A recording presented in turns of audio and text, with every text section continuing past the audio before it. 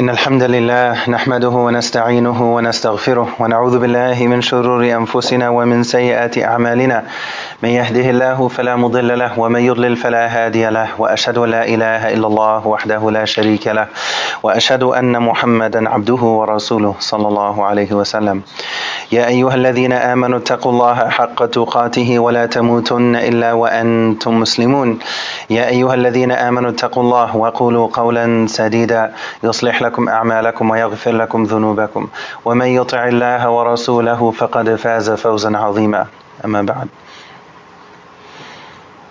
At the beginning of Surah Al-Ankabut, at the beginning of Surah 29, the spider, Allah mentions some ayahs that whenever we come across them, whenever we're reminded of them, anytime we read them, we listen to them, we hear a lecture about them, these are ayahs that always resonate with us, they always captivate our attention, and they always pull us in and force us to pay attention and to reflect very deeply internally. After Alif Lam Mim, Allah poses a question. أَحَسِبَ النَّاسُ أَن يُتْرَكُوا أَن يَقُولُوا آمَنَّا وَهُمْ لَا يُفْتَنُونَ. Do people really think that they can claim to believe and that claim is not going to be tested? Do they think that they can claim to believe and they're not going to be tested? And then Allah mentions history. وَلَقَدْ فَتَنَّ الَّذِينَ مِنْ قَبْلِهِمْ فَلَا يَعْلَمَنَّ اللَّهُ الَّذِينَ صَدَقُوا وَلَا يَعْلَمَنَّ الْكَاذِبِينَ. Allah says that those who came before us, they were tested. And through that process, through that filtration process of testing, it revealed who was truthful in their claim and who was not. وَلَقَدْ فَتَنَّ الَّذِينَ مِنْ قَبْلِهِمْ فَلَا يَعْلَمَنَّ اللَّهُ الَّذِينَ صَدَقُوا وَلَا يَعْلَمَنَّ الْكَاذِبِينَ. One of, I think, the most significant tests that our community is facing collectively is in connection with the next generation. They're being tested in a million different ways at once. They're being hit from all sides. If you just look at life 10, 15 years ago in comparison to now, it's night and day, specifically in connection with the challenges and the tests that the youth are facing. It's a test for us as a community to think and reflect, to plan and execute. What are we doing? What can we do to help the youth so that we pass the test? So that we pass the test of making the claim, La ilaha illallah, but we have to put that claim into practice. We have to turn it into a reality. And if we do our part collectively as a community to pass that baton successfully to the youth, to the next generation, we don't want to see them at the same level as us, whatever that level may be, in deen, dunya, education, business, whatever it may be. We want to see them elevate more. We want to see them do better. We want to see them shine far brighter. This concern has to be at the forefront for each and every one of us. This is not something that is on the back burner. This is not something that we kind of leave to the wayside and maybe we'll figure out some solutions for the youth, later on down the road when we have the time, when we have the money. Pause. May Allah protect all of us. If someone's house is on fire, you get out ASAP and the only thing you prioritize is people. Everything else is secondary. The books can be replaced, the furniture can be replaced, the autographed Kareem Abdul-Jabbar basketball, that can be replaced. Whatever it may be. قُوا أَنفُسَكُمْ وَأَهْلِيكُمْ نَارًا. Allah tells us in Surah Tahrim, O you who believe. And when Allah says, Ya ayyuha alladhina amanu, Abdullah bin Abbas, who was not only the first cousin of the Prophet ﷺ, the Prophet made specific dua for him, especially as a child, because as a kid, he wanted to have a sleepover at the Prophet's house, ﷺ, his cousin's house, because he wanted to pray tahajjud with him. No one forced him, mom and dad didn't tell him, hey, go ask the Prophet if you can do this. On his own, as a kid, to contextualize things, the Prophet died at 63. Abdullah bin Abbas, his first cousin, was 13. So he was younger than 13 whenever this happened. He voluntarily wanted to sleep at the house of the Prophet ﷺ so that he could pray tahajjud with him, so he could pray qiyam with him, so he could get up in the middle of the night by choice as a child so he could pray with the Prophet. So that happened. He pretended like he was sleeping, and then the Prophet asked his wife Maymuna, is the boy asleep yet? She said, yes. So then the Prophet wanted to wait until the boy went to sleep, because he knew that, okay, he's excited, he wants to pray with me. He had this feeling, he had this inkling, alayhi salatu wasalam. But out of mercy, out of compassion, he wanted to wait until the boy was sleeping before he got up for his nightly routine. As soon as he understood, as soon as he thought that this child is asleep, then he got up to pray qiyam. He got up, he made wudu. And when that's happening, and then Abdullah ibn Abbas, he's peeking, he's watching. He's keeping an eye out. He's pretending like he's still sleeping, but he's watching the Prophet. He doesn't want to get up until the Prophet starts praying. He doesn't want the Prophet to change anything. So he's watching the Prophet making wudu, exactly how he's doing it, his routine. The Prophet starts praying.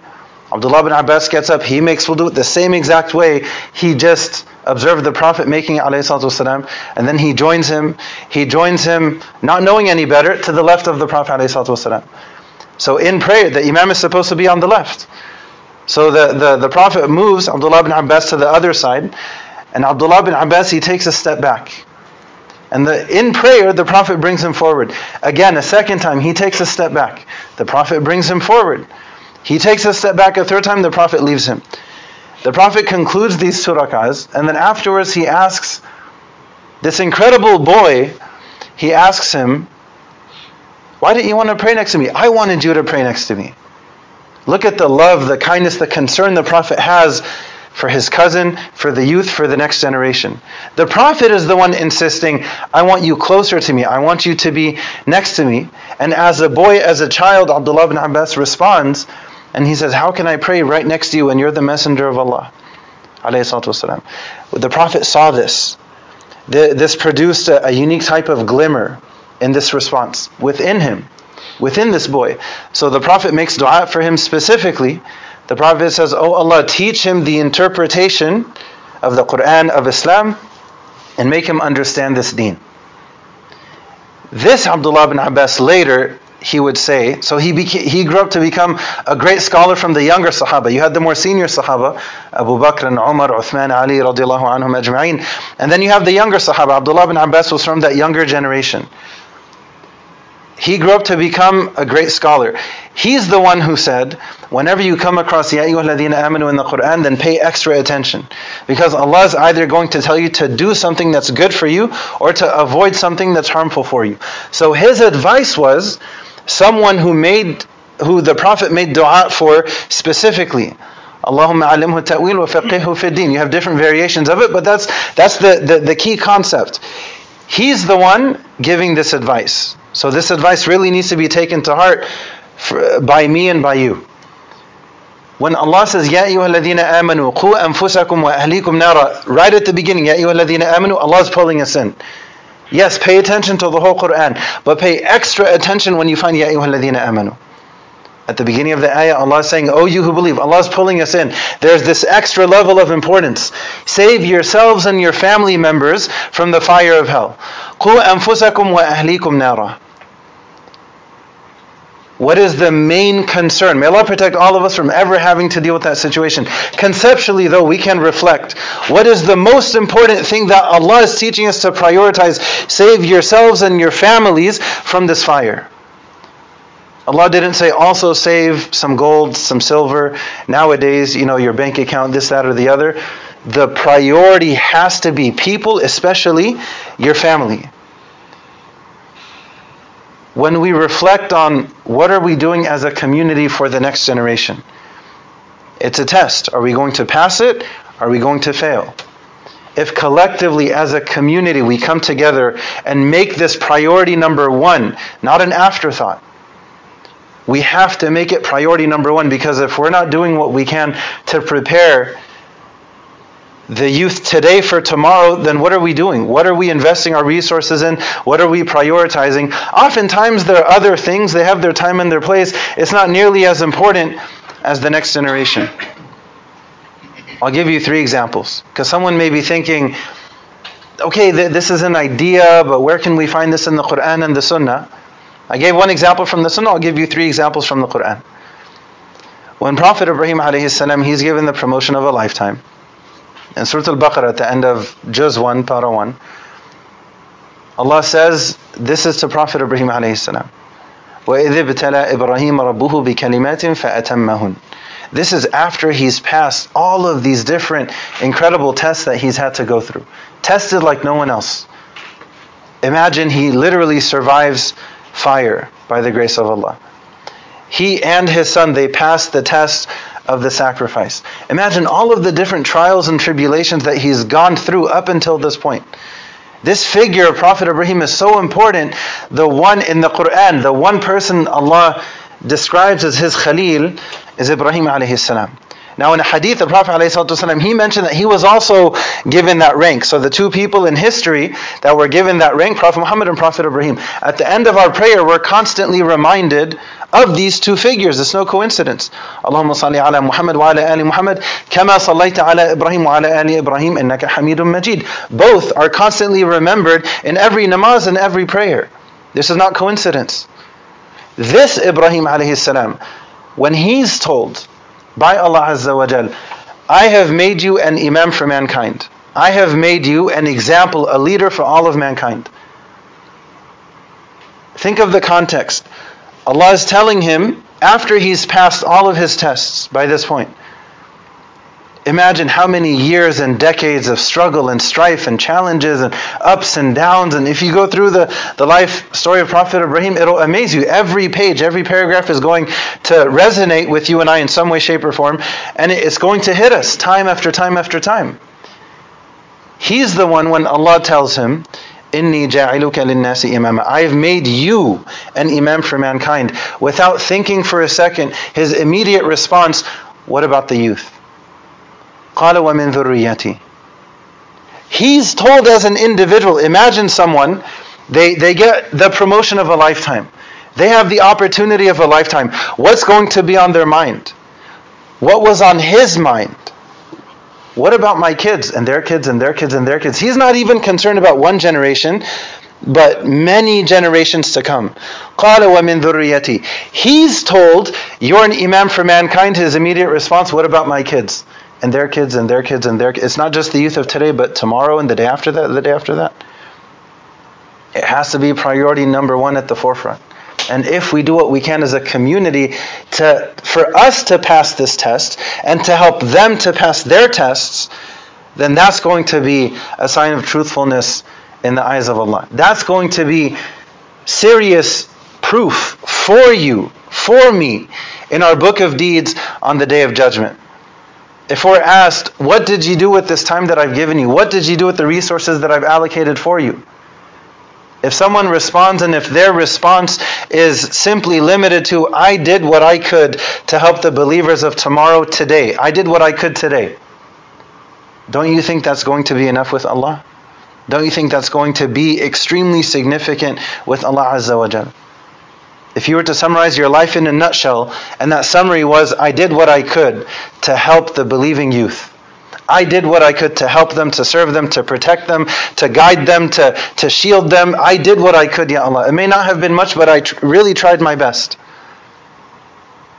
Chances are you're going to be okay on that day. اقرأ كتابك كفى بنفسك اليوم عليك حسيبا. Read your own book of deeds on that day. It's going to be sufficient for you or against you.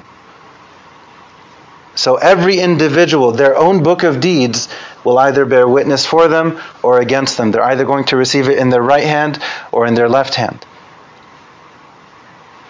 At the forefront, priority number one, we have to prioritize as a community to do what we can, where we can, when we can, to help the youth today. You know, we often tell the youth, you guys are the future. That's true. They're also the present. We can't take the approach of thinking that, okay, they're the future, we'll figure some other stuff out in the future. And no, we need to figure out what we can do today. This is at the forefront of what we have to do. There is that sense of urgency. I'll give you two more examples from the Quran. One is Prophet Ibrahim. Two, when Sayyidah Maryam is born, when her mother gives birth to her, and when she gives birth to her, she's giving birth to an orphan. Because the mother of Sayyidah Maryam, Imran alayhi salam, he passed away during the pregnancy. So she was born as an orphan. Imagine the weight of concern on this now single mother's shoulders. Imagine the weight on her shoulders. Imagine the level of concern. She gives birth to this baby, and her immediate response is to make dua. What does she ask Allah for? What is at the forefront of her priority list when she just gave birth to a baby? Imagine her as a mother holding this baby.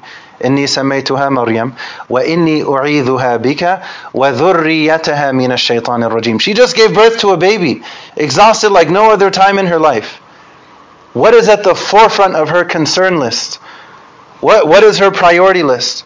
Ya Allah, I've named her Maryam, and I ask you to protect her and future generations from her, from shaitan. Imagine this mother holding a baby saying, Ya Allah, protect this baby and the potential future babies of this baby. At the forefront of her concern, of her concerns, not only this baby, but what about whoever is going to come after her? That's the foresight, that's the level of depth of vision that she had. You find a similarity here. Prophet Ibrahim, his concern, generations of youth to come. Priority number one. The mother of Sayyidah Maryam, she gives birth to Maryam. What's her priority? What is at the forefront? Ya Allah, protect her and her future kids from shaitan. And the third example, and I'll conclude with this, when Prophet Zakaria alayhi salam, so he's descended from Prophet Ibrahim alayhi salam, so he's connected to the first example I gave from the Quran. He's also connected to the second example in Sayyidah Maryam. He was the caretaker because Imran alayhi salam, who was the Imam of Al-Aqsa at that time, had passed away. That's why there was this void. That's why there was this discussion. Who's going to be the male figure to take care of her? It ended up being him. Prophet Zakaria alayhi salam. At the beginning of Surah Maryam, what does he say? What is he so concerned with? By this point, he's very old in age. His wife is very old in age. What is concern number one for him? You find it right there in Surah Maryam. وَإِنِّي خِفْتُ الْمَوَالِيَ مِنْ وَرَائِي. I'm so deeply concerned about the next generation, Ya Allah. That whole passage is him talking to Allah, asking Allah, give me a child. Because I'm so concerned for this next generation, give me a child who will be a leader for them in terms of good. I'll take on that responsibility. I'll raise that child myself. Me and my wife, Ya Allah, give us this gift, give us this miracle, because we're so concerned for the next generation. It was at the forefront of his priority list. Not an afterthought, not on the back burner, not after, hey, first let's build a super fancy masjid with this dome made out of gold and silver and this, that, and the other. And then maybe we'll think about these. Do you think the youth care about what that dome is made of? That's not going to be a magnet for their spirit to want to go to that location. Youth go where they're loved. They go where they're prioritized. They go where they're celebrated, not tolerated. If they're, okay, fine, we'll deal with you for a few minutes while you're here. Why would they go back there? But if they're welcomed and loved and they're shown prophetic kindness, they'll come back time and time again. Go back, look at the seerah of the Prophet, the impact that he had on the youth of his time in Mecca and in Medina. You find this consistent theme. The Prophet was always concerned about the youth. And you find them loving him, serving him, wanting to defend him in battle, rushing forward to do what they could, because he earned that. He put in the work. We ask Allah to guide us and forgive us. We ask Allah to make this reminder beneficial for all of us. Subhana rabbika rabbil izzati amma yasifun. Wa salamun ala al-mursalin. Alhamdulillahi rabbil alamin.